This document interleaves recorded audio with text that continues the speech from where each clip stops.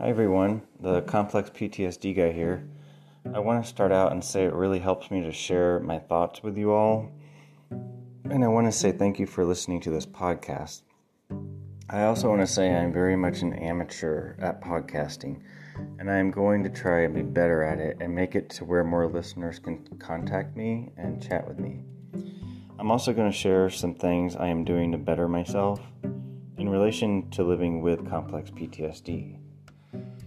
So to make a long story short, I had a bad episode this week. I fell off the wagon again and did my usual walk of embarrassing behavior.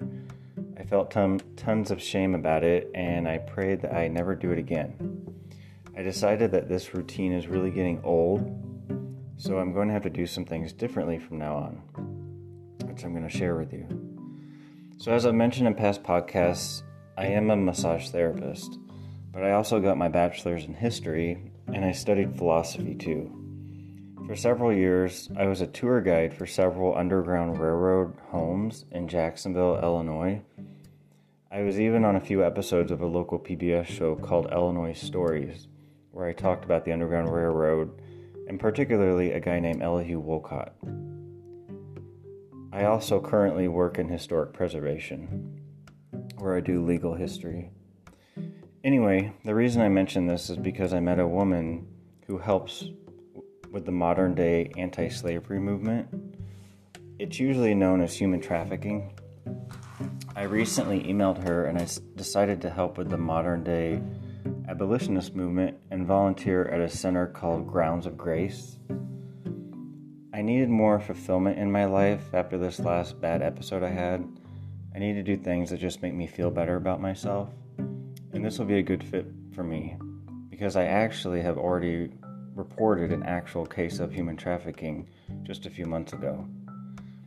Also, complex PTSD or PTSD, it affects people who are trafficked. That's usually something that they have. It's long-term abuse after all. So maybe I can relate to these people. Another thing I'm doing this 4th of July, a group of people and myself have already gotten our tickets to go to Disney World. They're having their 50th anniversary this year. I have not taken a vacation in probably 15 years or more, and I need something to look forward to. I also went to Best Buy today, and I got prices on a gaming system I'm going to buy this Friday.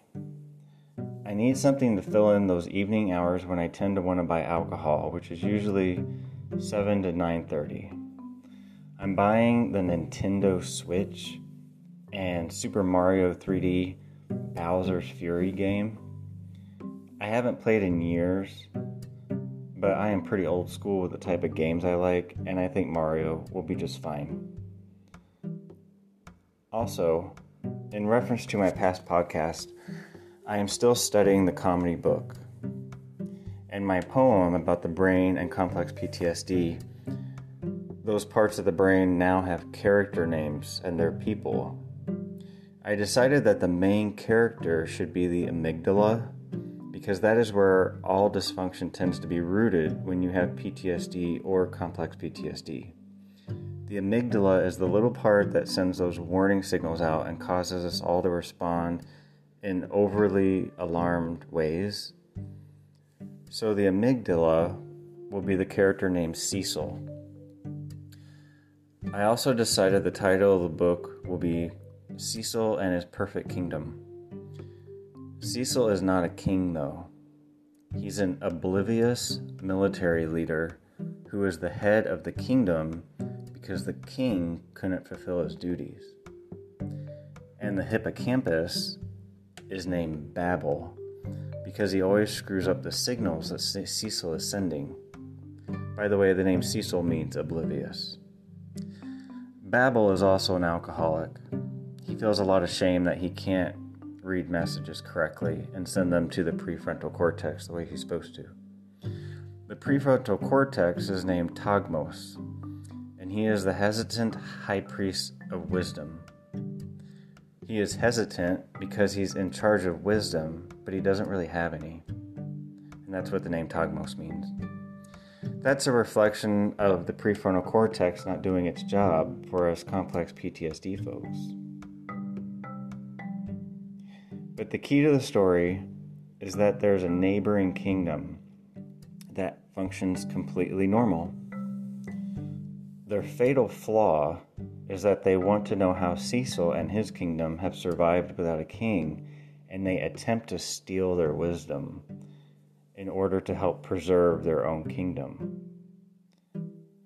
This is a reflection of a functional person who looks at a complex PTSD person or PTSD person as if they are odd or overreacting or incompetent.